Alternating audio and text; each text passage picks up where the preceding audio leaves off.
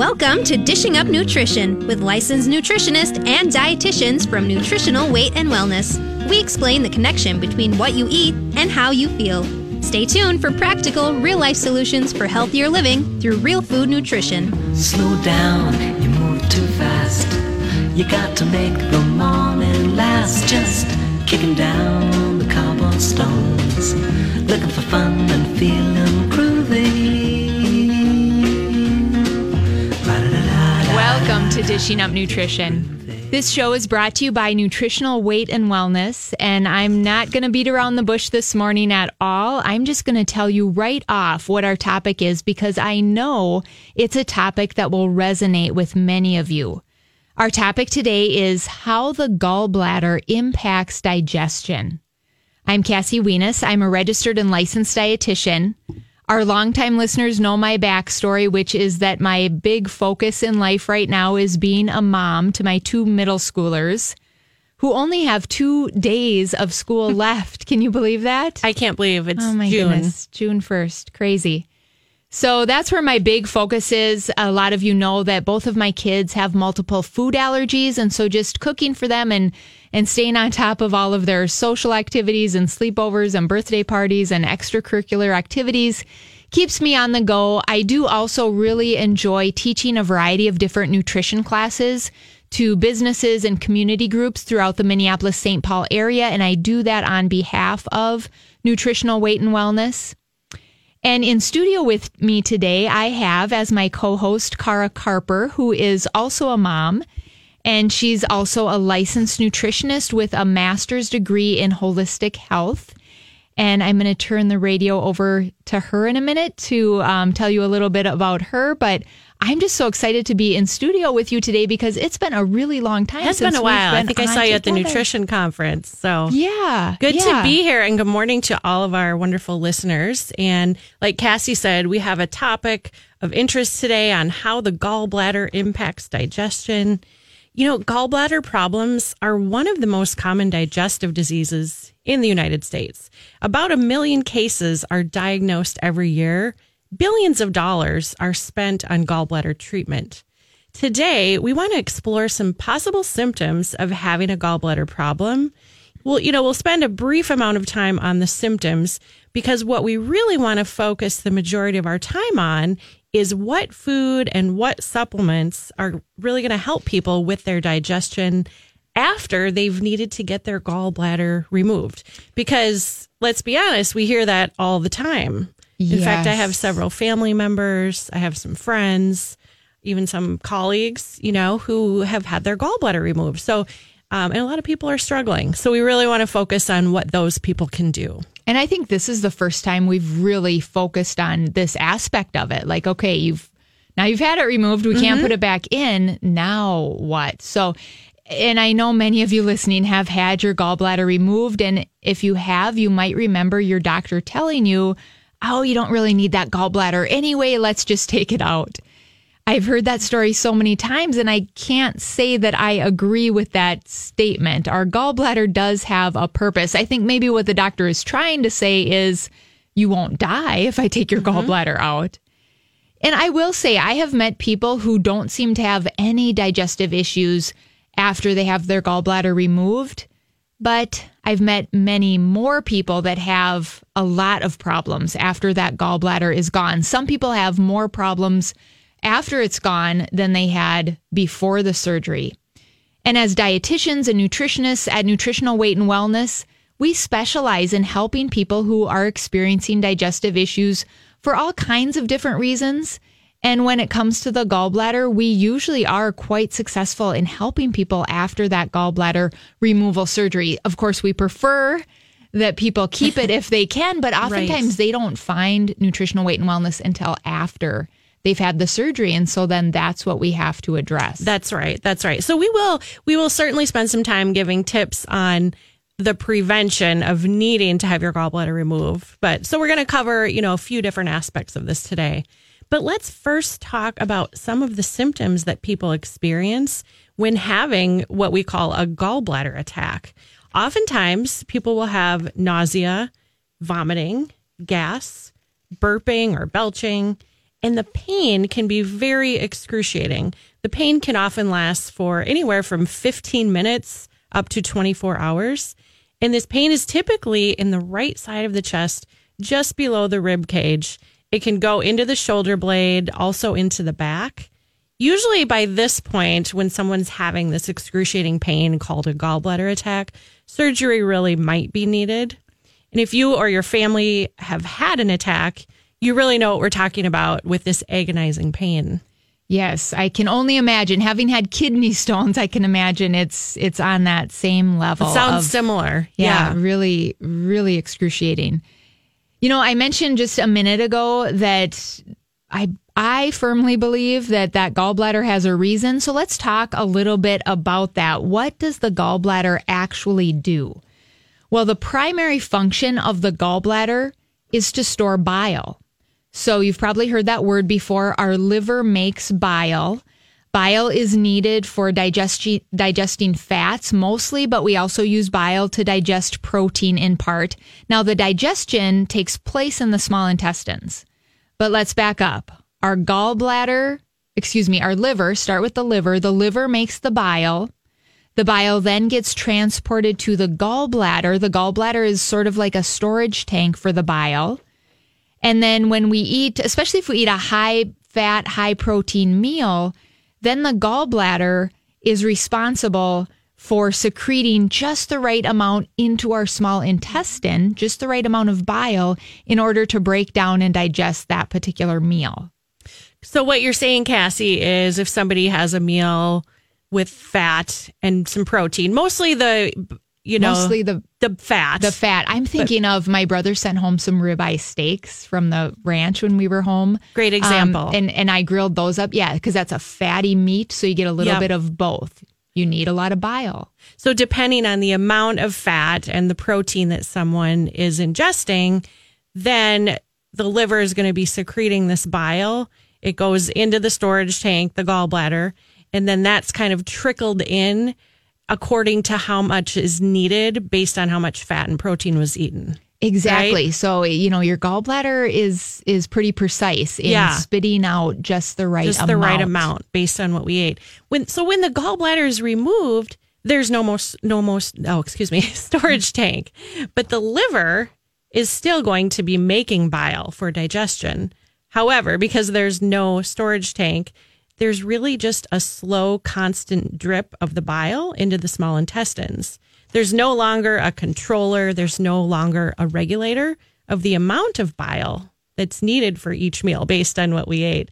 So that may be what is causing digestive problems after the gallbladder removal, depending on what the person's eating. Right, because now think about eating a ribeye steak and you just have this really slow drip, like you said, coming straight from the liver.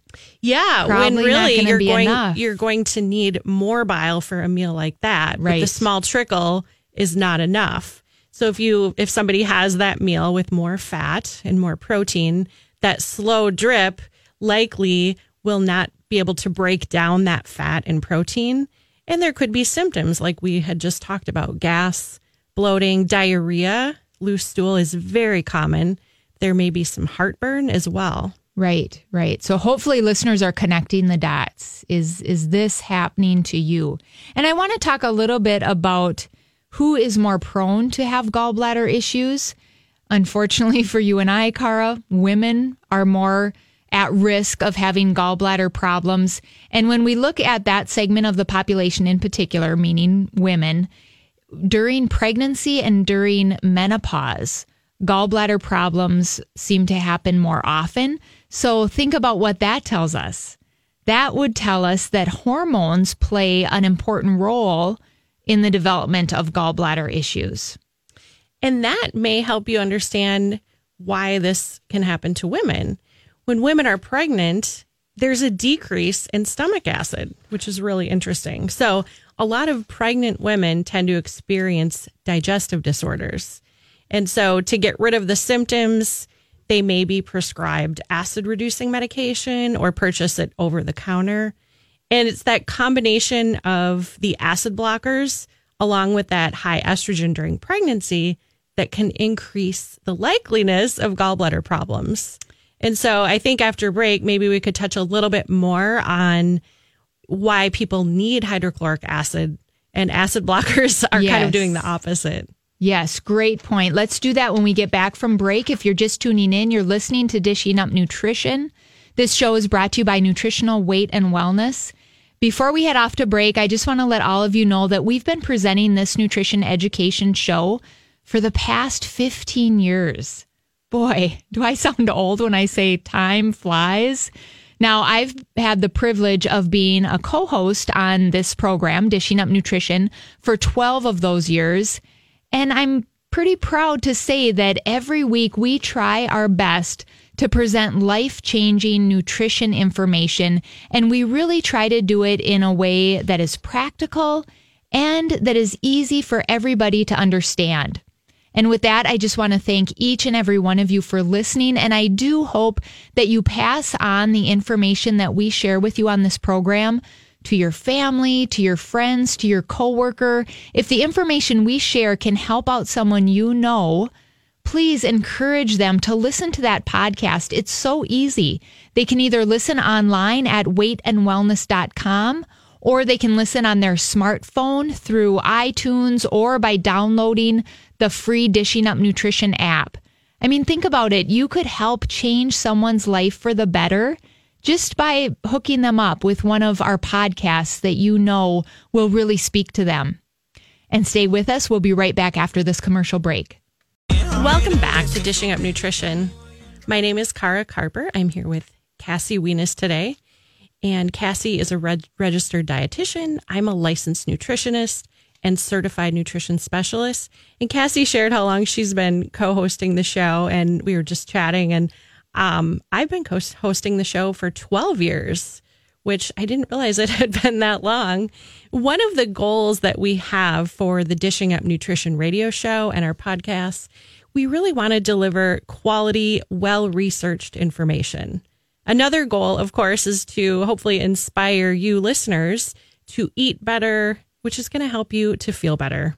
So if you're reaching for a slice of pizza, I don't know if people know how much sugar is actually in pizza with the combination of bad fats. We all want you to be thinking about dishing up nutrition. So you might just pull back your hand and say, oh, those gals at Nutritional Weight and Wellness told me that pizza has sugar and bad fats. It's not a health food. I am able to make a better choice. Right? We want us to be in your head during those times. We're your conscience. We're your conscience in your head. And I know, there are times for me when I get tempted, but I think, no, who am I? I work at Nutritional Weight and Wellness. That's not a good food for me. And it's become such a good habit for me. I don't know about you, Cara, but pizza, ice cream, those types of things, if I get a little urge, then I think, okay, a moment on my lips, it's going to taste good, and then I'm going to feel like crap. Which is the truth. If I spike my blood sugar and then it falls, I feel awful. So it's not worth it. For some people, it might be about the weight. For a lot of people, it's about how you feel after you eat food like that. I would need to take a nap if I ate a couple slices of pizza because my blood, and I am not even exaggerating. And I don't have time for a nap, unfortunately. So before we went to break, we were talking about people that are more prone to getting or to having gallbladder problems. I want to mention one that came to mind as we were at break, and that is people with low thyroid function. So maybe you've been told you have low thyroid function, or maybe they've even said hypothyroid. Some people have a particular type of hypothyroid called Hashimoto's disease. All of these can contribute to a slower functioning of your gallbladder. And then when you think about it, it's sort of like the bile stagnates in the gallbladder because it's not working as efficiently as it should. And so you kind of get this thick, sludgy bile, and that can sit in your gallbladder, and eventually gallstones can form. So again, think about, is your thyroid at the root cause of your problems here? Some common body signs of low thyroid would be hair loss. And you reminded me, Cara, in the break room before we went on air, losing the outer third of your eyebrow, which goes along with hair loss on your head, sort of. That can be a sure sign of low thyroid for many people. Fatigue, being cold, especially if the extremities like your hands and your feet are cold, those are all signs of low thyroid function, and that could in turn be causing your gallbladder issues, which cause digestive problems. It's all connected. And I really encourage any of you listening that think your thyroid might be contributing to your gallbladder problems, go back to our past podcasts and listen to the August 27th 2018 show. We had a special guest on. That was Ann Louise Gittleman. And the title of that show was Radical Metabolism, but she really talks more in depth about this connection with the thyroid and the gallbladder, and then how that can contribute to unwanted weight gain as well. I'm glad you brought that up, because we can only give so much time today on the thyroid gallbladder connection. And so if somebody's suspecting that, they can get a lot more information from just listening to that wonderful podcast. That was a fascinating show. So thank you for bringing that up. You are welcome. So in addition to, thyroid, low thyroid, hypothyroidism being connected to gallbladder issues, we had touched on another reason for gallbladder problems is that low stomach acid. And I had mentioned that because when women are pregnant, they really tend to have decreased stomach acid. And a lot of them will go on the acid blockers, which is not the answer almost all of the time, because we really do need stomach acid. So there are so many people who are taking these acid-reducing medications, not realizing that the gallbladder actually needs hydrochloric acid to function, and it needs it to function well. So with these acid-reducing medications, and maybe we could just list off a couple. I know there's like Prevacid, Prilosec, Nexium, Zantac. Most are over-the-counter these days. Yes. And so these acid-reducing medications, obviously, they reduce or block the acid production. And again, if the gallbladder needs this hydrochloric acid to function, this is going to put somebody at risk for getting gallstones. Right. I mean, I just, don't get me on my soapbox about those acid-reducing medications, because Riley was put on those very, very young before I figured out that's my son, before I figured out his celiac disease. So I've done quite a bit of research on acid blockers like Prilosec and Prevacid. So many bad side effects when you use them long term. Like you mentioned one, which could be gallstones, but they can also cause osteoporosis used long term. They can cause memory loss. They can cause, I'm trying to think of some of the other top ones, but those are some biggies right there. Sure. Gallstones, osteoporosis, B12 deficiency.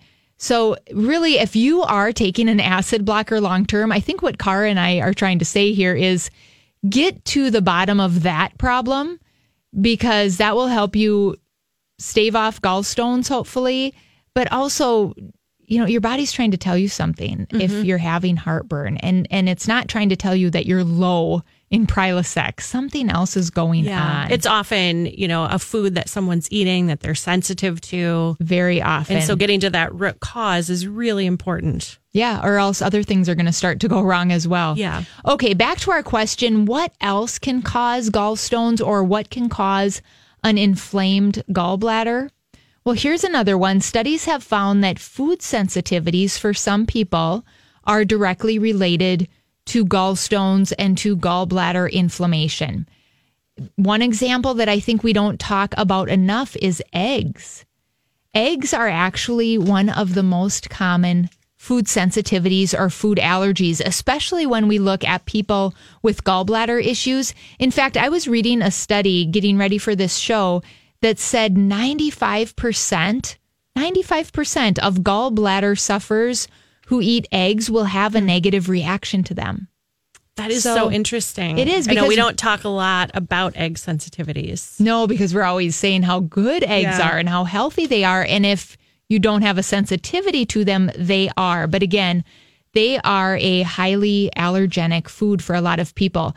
Another category would be dairy. A lot of people have a dairy sensitivity or a dairy allergy. So that's things like cow's milk and ice cream and cheese. And then, of course, the grains. And we talk about that quite a bit, how gluten grains, especially the wheat, the barley, the rye, most oats, those grains can really inflame the bladder. The gallbladder, excuse me. They could inflame the bladder too. They could probably inflame show. Any organ, yeah, right? Exactly. And on that note, I want to share some words of wisdom from my cousin back in North Dakota who had her gallbladder removed years ago before she discovered nutritional weight and wellness. But I can see it's about time to go to commercial, so stay with us because I'll share those words of wisdom on the other side of break. You're listening to Dishing Up Nutrition. I have just a little food for thought here before we go to commercial. I want to share a pretty attention-grabbing statement that I recently read, and it goes like this. We spend hundreds of billions, that's with a B, hundreds of billions of dollars a year in this country on disease care and virtually nothing on prevention from illness or disease. Now, I also want you to think about this. How much attention do pet owners pay to nutrition for their dog or maybe for their cat? Or how much attention do farmers pay to nutrition for their livestock? Having grown up on a ranch in North Dakota, I know how much time and money was spent on quality food for the cattle. Now, in comparison, how much attention is being given to the nutrition of our kids? With the rise of ADHD and asthma and diabetes and cancer, heart disease and obesity, I really think now is the time to learn as much about nutrition as we possibly can. And even for me as a registered dietitian, I'm learning something new every week. And if you want to learn something new or several somethings, join us for some of our weight and wellness classes. You'll learn more about nutrition and you'll become a part of a nutrition community. And in just a couple minutes when we get back from this break, Cara will share information about some of these upcoming classes. So stay with us. We'll be right back. Welcome back. You're listening to Dishing Up Nutrition.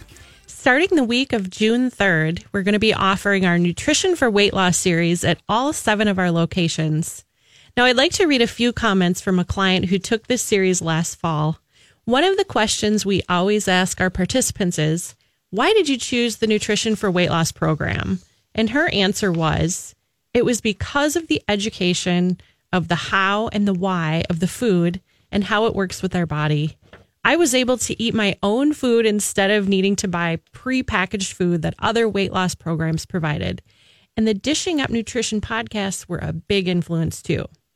So after completing the 12-week series, she said, my joints don't ache, my energy level is up, I don't get tired during the day, and as a bonus, I lost 10 pounds. I recommended this program to all my friends. So that was her testimonial after taking the series. That's pretty amazing. That's a lot of benefits. That is, but that's so common when people get done with that series, that really they have better energy, that their joints don't ache. I mean, that is all so common. I love it. That's why I love to work here because the results are amazing.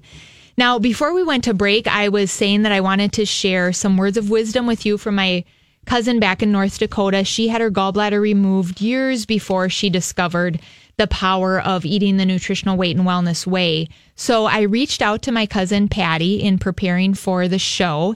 And I have to say, the very first thing she said was, I would definitely recommend to all of your listeners not to have their gallbladder removed. But we do know that many people listening have already had that organ removed. And so what do we do now? So I want to share with you that my cousin Patty, and I think this is common with many people, said that in hindsight, it wasn't really her gallbladder that was the problem. It was all of the gluten and the processed carbs. So processed carbs are things like bread and pasta, bagels and chips. It was those things and the gluten that she was eating. These were causing inflammation for her in her gallbladder.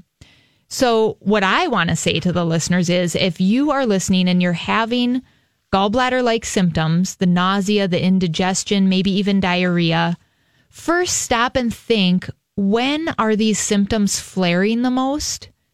Is it after eating pizza? Or maybe it's after you stop at the coffee shop and order that big blueberry muffin to go with your cup of caffeine. The pizza, the muffins, the pasta, the bread, these are all processed carbs and they're all sources of gluten. And you might be like my cousin and be inflaming your gallbladder with these food choices. So it really sounds like those foods that she didn't know she was sensitive to were creating all these digestive issues. Yes. And the doctor was, I think, sort of at his wit's end and said, Let's not try sure removing what's the gallbladder. Wrong. Let's try taking the gallbladder out. We have heard that a similar story before from others too. Yes. And sometimes it surprises people to learn that it is the processed foods that are high in sugar or flour and bad fats. And a lot of foods have that combination. But those types of foods really are the biggest cause in the rise that we're seeing in gallbladder issues. Isolated cultures or cultures who don't have like this Western or modern civilization and they don't have processed foods in their diet, they don't have gallbladder problems. It's I call it like a westernized disease. Right. A lot of cultures don't even know what a gallbladder attack would be. From my own clinical experience, I have found that when I had clients remove bad fats, such as trans fats or refined oils from their diets, their gallbladder function improved. And at Nutritional Weight and Wellness, we really believe that the removal of sugar, flour, and those refined oils is critical for healing the gallbladder, or actually for healing the whole body, but we're talking about gallbladder today.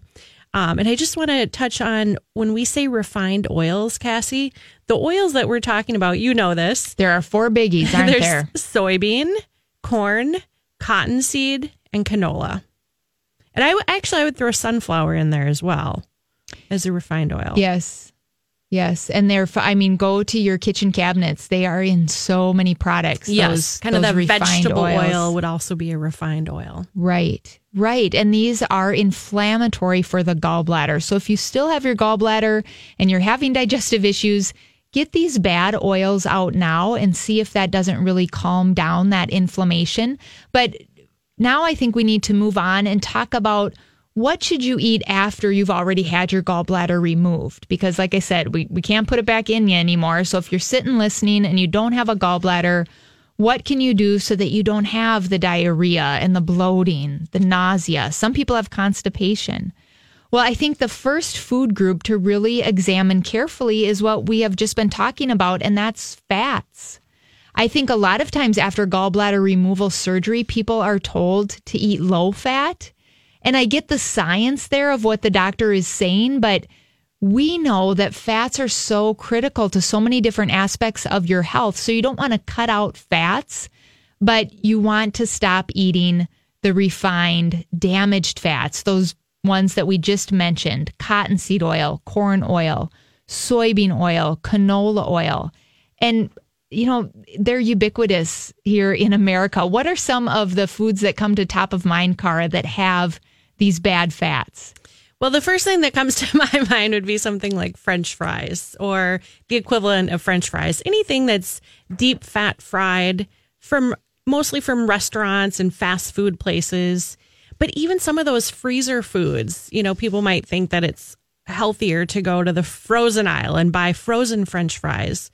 But you have to be looking at ingredients and looking what oil is being used to fry those.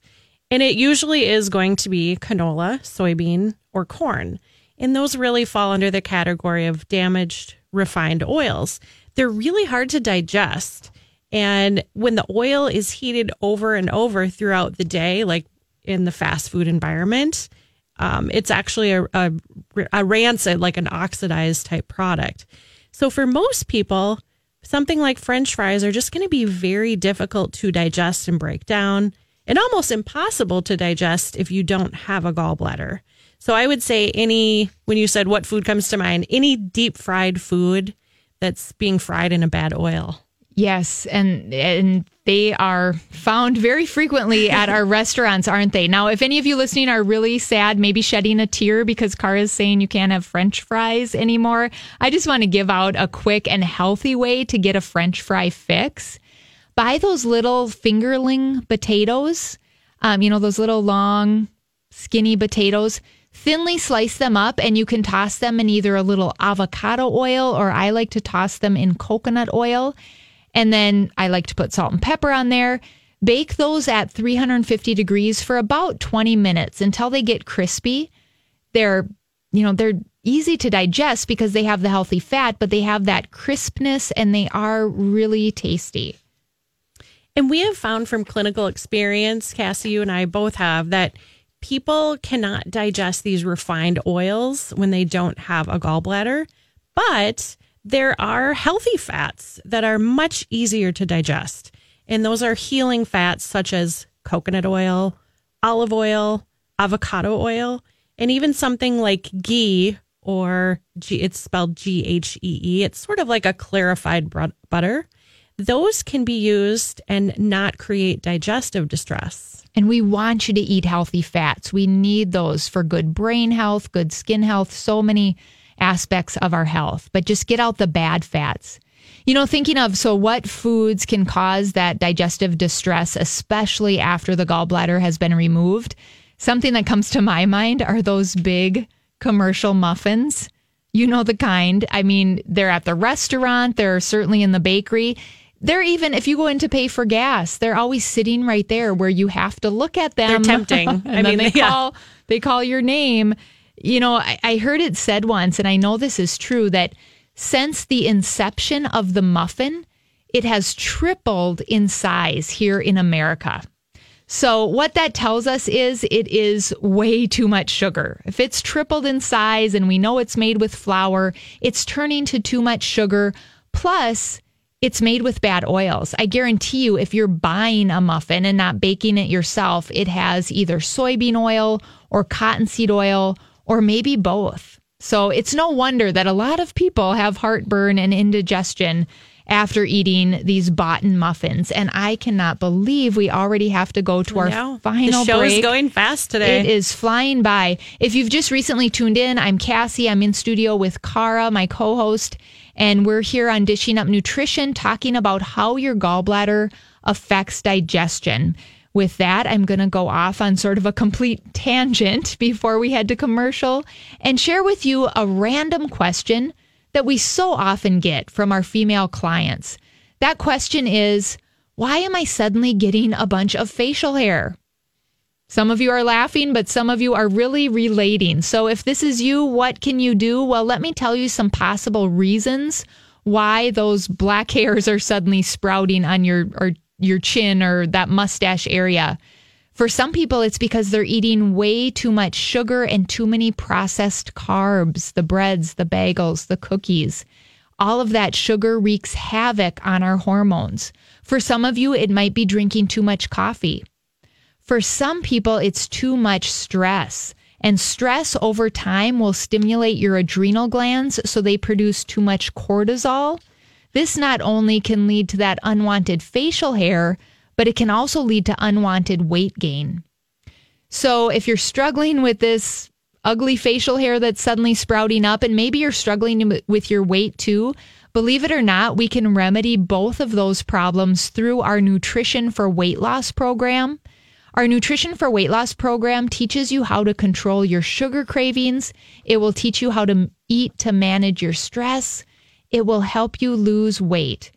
If it's time for you to make a change, call our office at 651-699-3438. Inquire about our Nutrition for Weight Loss program.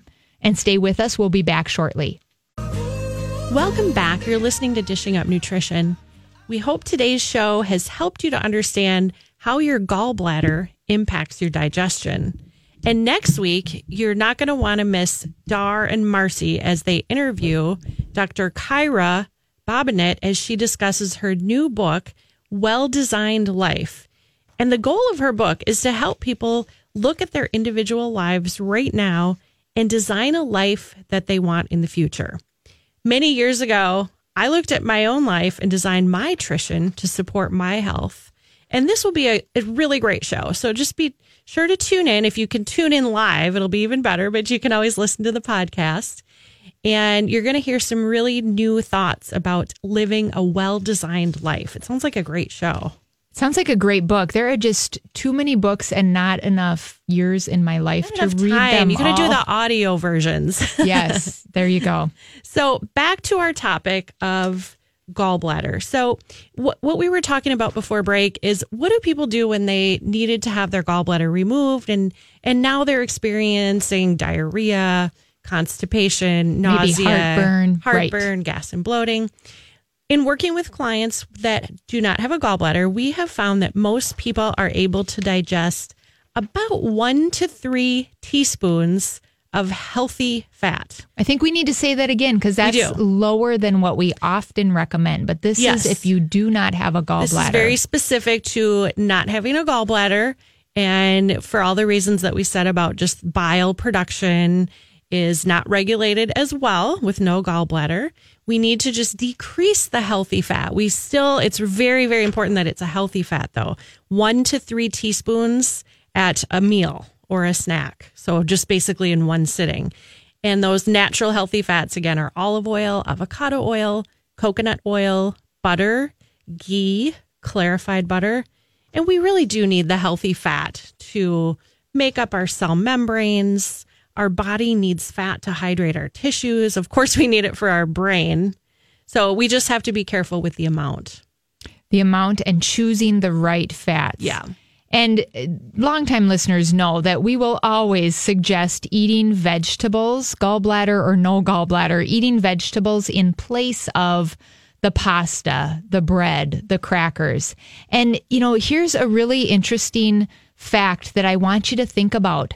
Our liver needs vitamin C to convert cholesterol into bile. So we need vitamin C to make bile, and we need that bile to digest our fats.